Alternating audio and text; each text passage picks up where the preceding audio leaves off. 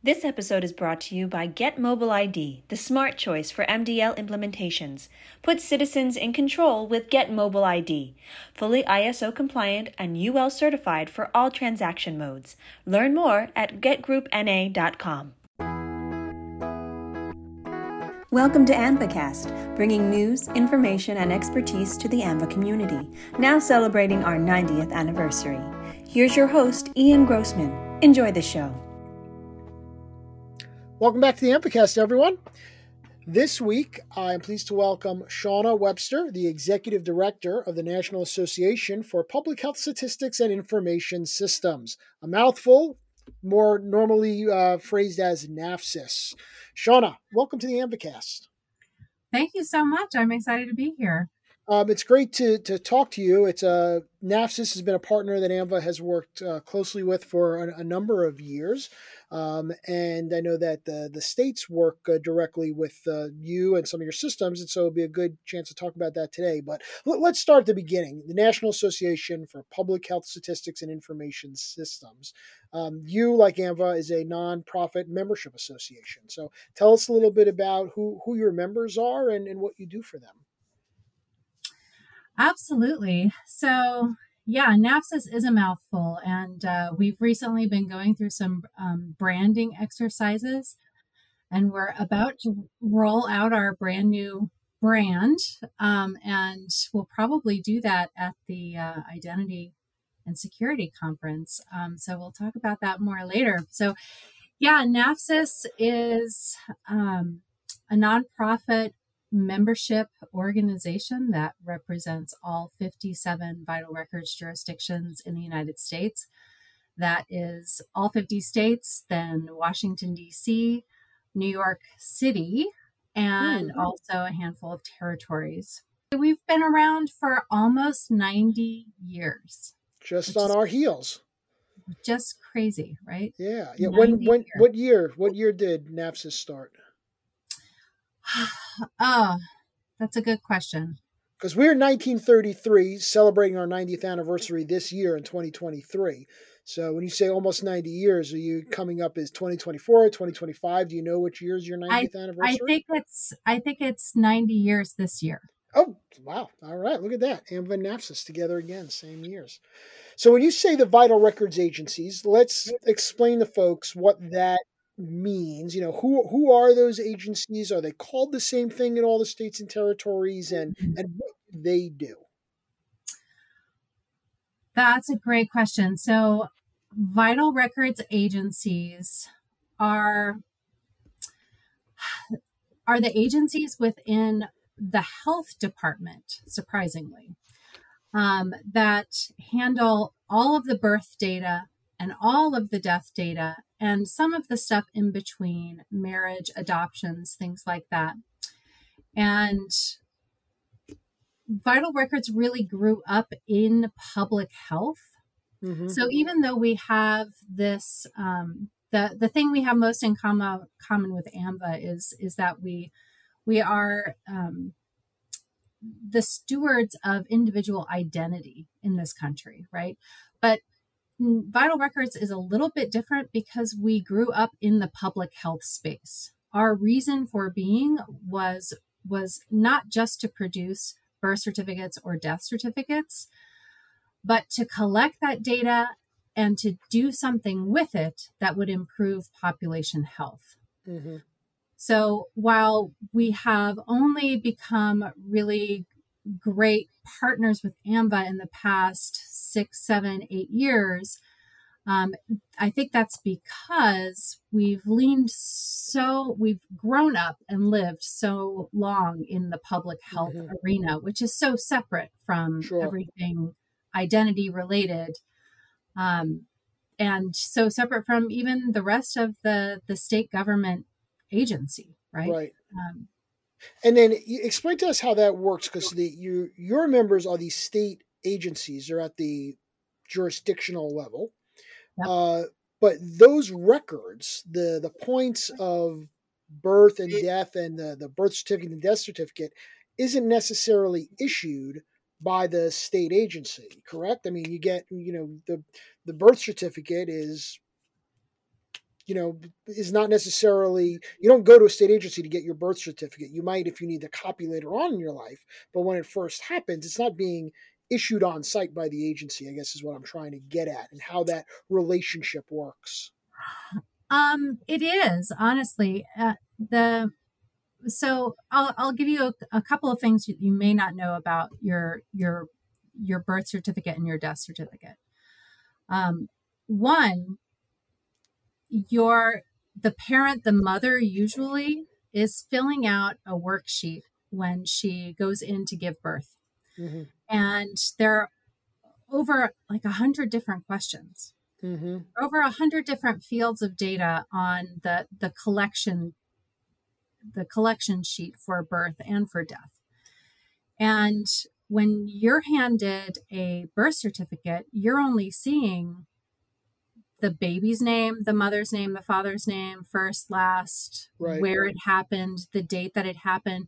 You're not seeing 100 different fields of data on that birth certificate. So what happens to the rest of that? It goes to the health statistics portion with the names redacted, right? The names Mm-hmm. get sliced off, and the data itself, the health data, like did the mother smoke during her pregnancy? What occupation is the mother? Like they're collecting all of these really health and basic information that makes up the backbone of health statistics in this country. So not just at the local level, but also at the national level. Okay. So vital records agencies, that the hospital collects that data, inputs it into a birth registration system, and then it goes to vital records digitally, and the birth is registered. Once it hits the vital records agency, that birth is registered, and a birth certificate is produced. Okay. And sent to the mother. I think if you've had a Right. child in the past 10, 15 years, you didn't have to go to vital records to get your birth certificate for your new child. It gets sent to you through that process, which is a great service to all of our citizens. And then is something similar done, the other big example, of course, being the death certificate. Mm-hmm. Is there a similar process there? Does it mirror the beginning and end? I mean, somewhat poetic in that sense. we like to say we get you coming and going. So it's a similar process, except on the death side, there are so many more players involved, Mm-hmm. so many more data providers to vital records, because people, 99.9% of people are born in a hospital. Mm-hmm. But dying is a completely different thing. Sure. So we get death data from the hospitals. We get death data from nursing homes, from the funeral homes themselves, from coroner and medical examiners. The list goes on. And all of those entities are tied into our electronic death registration systems. And once the data hits vital records, that death is certified. And usually it is part of the funeral home's services to order the death certificates after death, because an individual needs multiple copies of a death certificate to do all of the end of life tying up of the estate and benefits and everything else that goes along with it. The funeral home usually just go ahead and orders you multiple copies. The average number of copies that a person needs in that jurisdiction. And then those are sent automatically as well after the funeral home takes care of the order.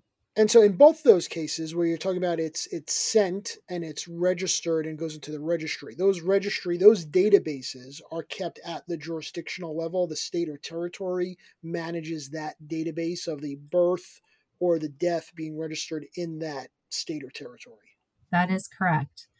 And so one of the services that NAFSIS provides is that we, like AMVA, own and operate a number of electronic systems that help the jurisdictions exchange data with each other. Mm-hmm. And because people don't die and get born in the same location, Mm-hmm. we have to have a way to exchange data so that we can prevent fraud. Okay. Because the longer after a person has died, the longer their birth record sits unmarked deceased, the greater the chance of that fraud can be committed on that identity. Right. So through our STEVE system, which is the State and Territorial Exchange of Vital Events, the jurisdictions exchange that data with each other. So if I'm born in Illinois, but I die in Maryland, Maryland sends that death notice to the state of birth and also maybe the state of residence. If I died in Maryland, but I actually live in DC, it can send to both places at the same time. And that happens automatically, like once the death is registered. Does the place of death, do they need to know where to send it to, or does your system allow for a way to search for the individual and then it'll tell you where that corresponding birth certificate might be? The place of birth, the state of birth, is already in the data on the death side. So Steve knows to look at that field and send it to that location. If there was, I'm sure there are some occasions where someone is deceased and there is no one who knows for sure where that person was born. Is there a way to track that down, or is it such a small amount of number that it happens to? It's really an exception to the rule. There is a way to track that down. We also have a system that we own and operate on behalf of our jurisdictions called EVE. And that system is a verification and query system. So I like to think of it in terms of EVE, our electronic verification of vital events system, is about, I have a yes or no question. Mm-hmm. And then Steve is our system that actually transmit data files. Yep. Right. Yep. So in EVE, you can look for if you have the fields required, which are first name, last name, and a couple of other, mm-hmm. you can look for a birth certificate, and it will say, yes, this birth certificate exists in Illinois. Okay. I want to talk a little bit more about EVE, but first I have one more question on the death certificate side. You mentioned it goes to the state of residence sometimes. Yes. That is to the Vital Records Agency in the state of residence, I would assume. Mm-hmm.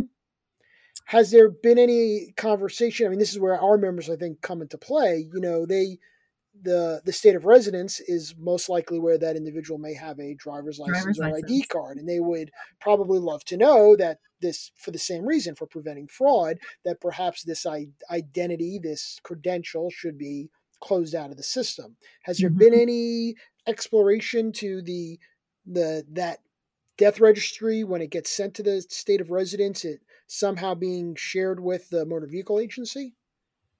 That's a great question. So our Steve system has the ability to create a mailbox, and the mailbox can be created nationally or for, say, a federal agency, or it can be created within the state. And we would have to sort of talk through the use case there to figure out which one made the most sense, because you wouldn't, for states that have large populations right across the border from each other, like Maryland and DC and Virginia, Sure. like that is a big issue, I'm sure. But you wouldn't necessarily want to create a mailbox individually if you were a small New England state and you had 8 different. So it might make more sense to do a national mailbox at that point. But right. I don't think we've explored that at scale. Okay. So it would be really I didn't interesting mean to for go our down that podcast to road. cause more work for everybody, but it Yeah. just struck me as maybe that's a connection that to Well, and consider. I think we are trying to market Steve, if you will, though, in the nonprofit world, it's marketing is not something we do on a regular basis, really. But we've been trying to market the Steve system, use of the Steve system, to more of the administrative use cases, because I think we've really targeted the administrative use cases to our Eve system, which is that query yes or no. But there's no reason we couldn't do file transfer with approved data partners Right. on the Steve system, so that it's more of a push. It's exactly what you're talking about. Right. It's I was born or I died in Maryland, but my residence is Virginia, and it sends my death notification to Virginia, but also at the same time Virginia's DMV. Right. There's no Right. reason we couldn't set that up All right. and have it happen automatically instead of having to manually pull the information out of Right. Vitals and send it to the DMV on a monthly basis, right? Right. Because then you've missed potentially 30 days Absolutely. where you're at risk of fraud. Yeah. Now, on the Eve side, this is a place where NAFSIS and AAMVA and Vital Records and DMVs have been talking a lot over the past number of years as it relates to verifying birth certificates, particularly in the wake of Real ID and documentation requirements. Yep, absolutely. So our Eve system can provide that query service, but it can do so in batches or individual. And it was all, I should back up and say NAFSIS created the Eve system post 9/11 to address what happened in that disaster with the fraudulent identities. And the Vital Records community came together to create this system that would allow DMVs to verify every single certificate that came across their desk. That literally is why it came about. And now it's used for many, many, many purposes. But, I think what happened in the 10 years between Real ID being drafted and Real ID being rolled out is that we became a much more electronic society, and Real ID still includes the necessity for a paper documentation. Right.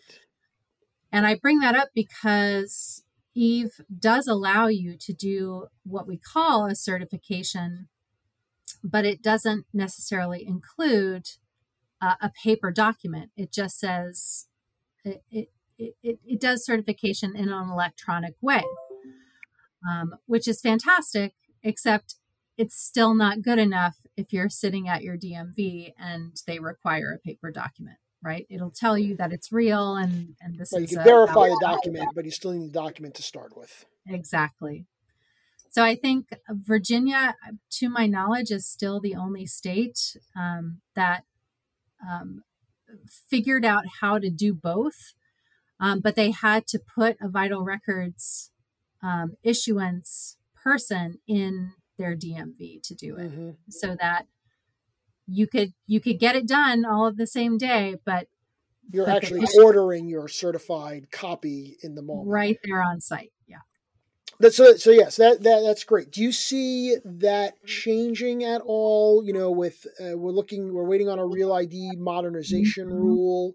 Have you tracked that side of it as it relates maybe not needing the paper certificate and instead relying on the electronic verification? I think we're going to get there one way or the other. Yeah. Like at some point, we just can't be relying on paper anymore. Like we can always fall back to paper. Paper can always be, just like AAMVA and its mobile driver's license. We're never going to not have a physical driver's license. But Well, I don't know about never. Maybe not in our lifetime, but I don't know Maybe about not in our never. lifetime, Yeah. but no, it's sort of the same issue with vital records. We don't ever want to say that we're never going to use paper again. Right. Like that will always be part of continuity of operations plan, if nothing else. But I think we have to be closer to the bleeding edge of technology to be able to forge the path for our constituents, right? Sure. Whether or not we're talking about DMVs or we're talking about vital records agencies, we will be expected to be participating and enabling electronic identity management services to happen, and we're a little bit behind. And there are great reasons for being a little bit behind on the Vital Records Agency side, especially given the pandemic and the fact that we're still in public health, right?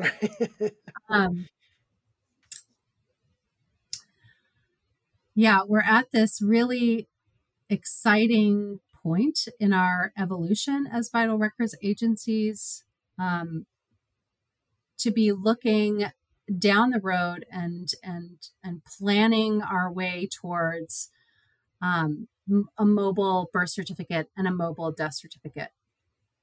And we are obviously so thankful for our relationship with AAMVA to help us not have to create all the same wheels over and over and over again, because I think our use cases will end up being fairly similar, and the technology, the technology is there. We just have to catch up on the policy and state government side. And so we're just starting down that path, and we're so excited to have AAMVA speak with us at our Identity and Security Conference in Washington, D.C. this April 4th and 5th, where we're going to be piloting the very first jurisdiction has been working with a vendor, and we'll be piloting the very first mobile birth certificate. And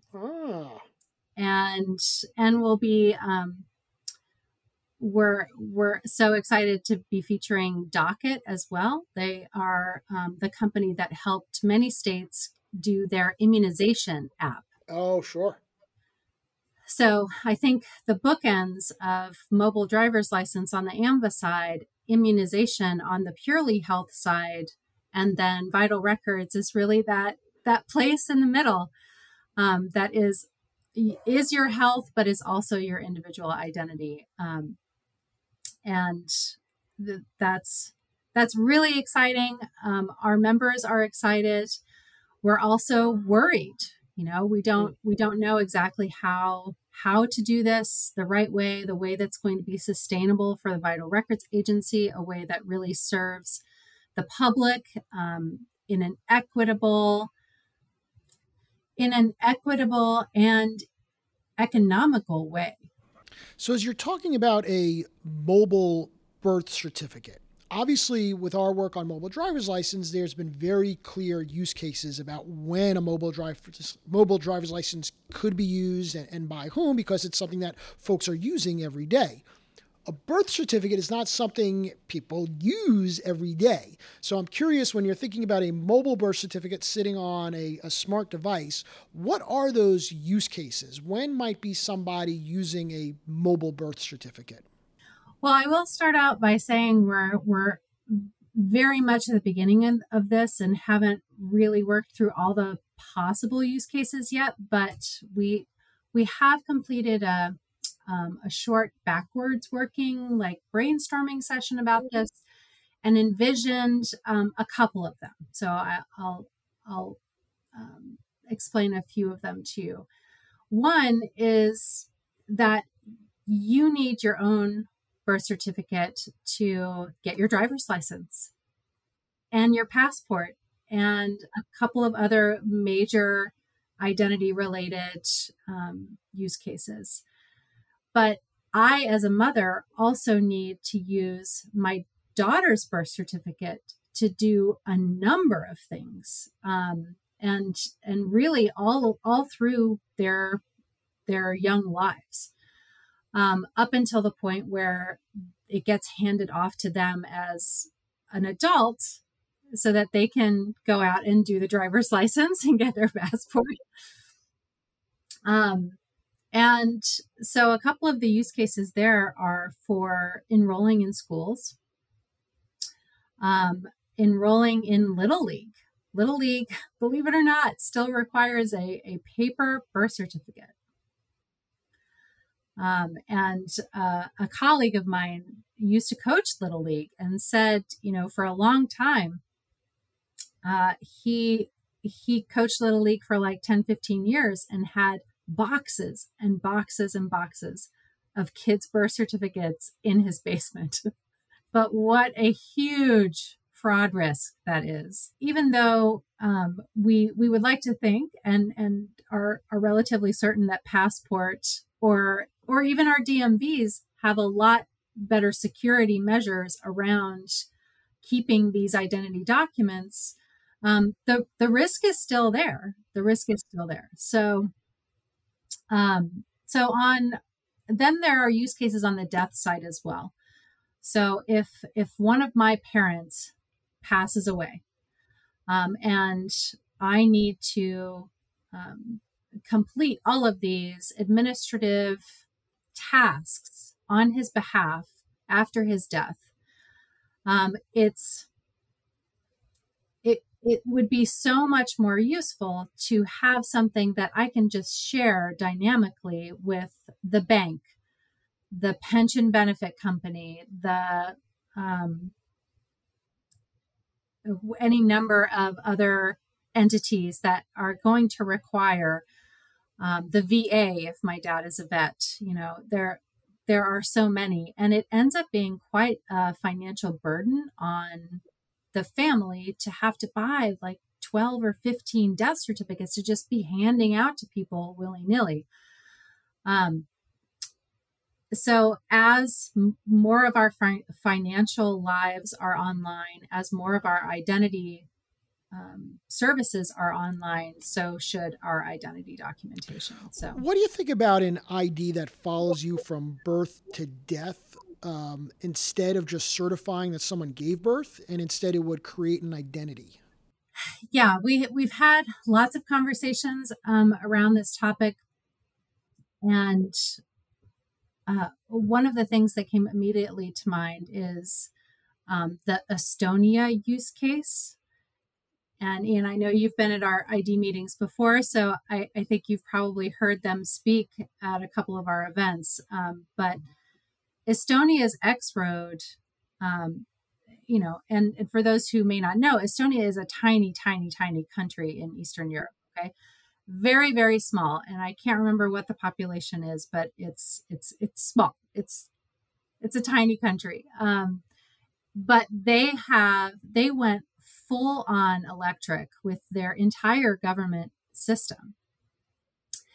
And once a child's birth is registered, they have their unique identifier for the rest of their life. And they can use it for anything from their mobile device or from a computer. So they can even be, abroad in a different country and vote in their national elections via their mobile device, because they have it so locked down, and it was built with the idea of interoperability inside of it. It was built in that way. Interoperability was baked in to the design of the X-Road. So that whenever they had a new thing or had to change a thing, it was plug and play. And the only thing in Estonia that you have to show up for in person is to get married or to buy a house. Those are the only two things. So it's a fascinating use case. If you're really interested in it, there are lots of articles out there on the interwebs. So it's a great way to waste a couple of hours, but it's fascinating that it is possible to do something like that. And I think it's easier, obviously, to do that in a smaller country. But the truth is, in most other countries, identity is nationalized. It is not a federated system like it is in the United States. So I think we made it very hard on ourselves because it is a state issue.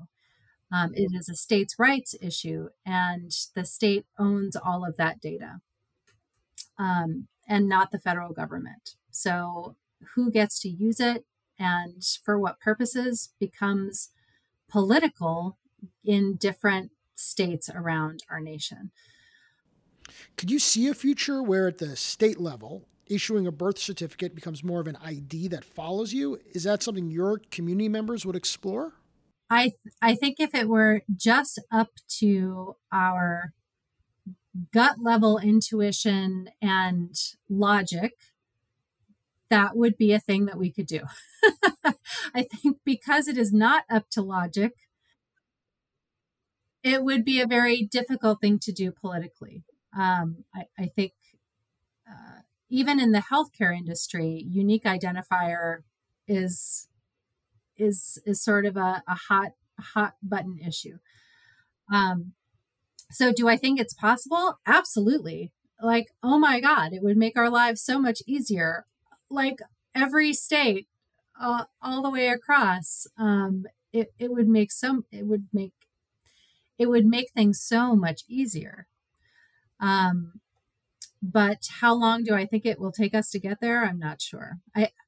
I've always wondered, and partly because I come from a lab background, a state laboratory background, is, and this is going to be provocative, so nobody gets scared, but at the point where a DNA test becomes instantaneous, and we're not close to that, right? But it went from taking days to taking hours within a matter of a decade. So at the point where it is instantaneous, what does a birth certificate mean anymore? What does a driver's license mean anymore? If everyone has the ability to verify your identity through your DNA, which presumably would be the most stringent way to verify someone's identity, and the most unique identifier kind of way to verify your identity, then the entire game changes, I think. Obviously, instant DNA is further down the line. When you look in terms of the next phase of this and what might be reasonable to expect to happen or what you would like to see happen, what does that future look like to you? I would be thrilled just to get to just to have at least half of the states with a working mobile birth certificate or death certificate pilot going on like that. That's where we need to be in the next 5 or 6 years. And NAFSIS is in a strategic planning year, and so we're really going to be reaching out to our partners like AMVA and our other partners in the identity space and our members, obviously, and charting that course and figuring out, what does success look like for NAFSIS in the next 5 or 6 years. So Shauna, earlier on, you mentioned this idea of the organization is going through some rebranding. Curious to know a little bit more about that. We joked about the acronyms. Is that a name change you're revealing, perhaps? No, NAFSIS is going to stay. NAFSIS is here to stay. I will give you a teaser and say that we're going from acronym to noun. Because I don't think our acronym doesn't really accurately describe who we are and definitely doesn't describe who we're going to be in 5 years. And so there's always do you change the name again? Do you not change the name again? How much bank do you have in your current brand? And we decided for now to stick with NAFSIS and still be NAFSIS, but without the acronym. Well, Shauna, I really appreciate you spending some time with me today. I have a feeling our partnership and our collaboration is only going to continue to grow and get stronger in the coming years. But thanks for sharing everything that NAFSIS is up to. We'll be looking forward to future updates. I'm excited too. Thanks so much for having me, Ian. And thanks to all of you for listening this week. Thanks as always to our producers, Claire Jeffrey and Chelsea Hadwin. Till next week, everyone, stay well.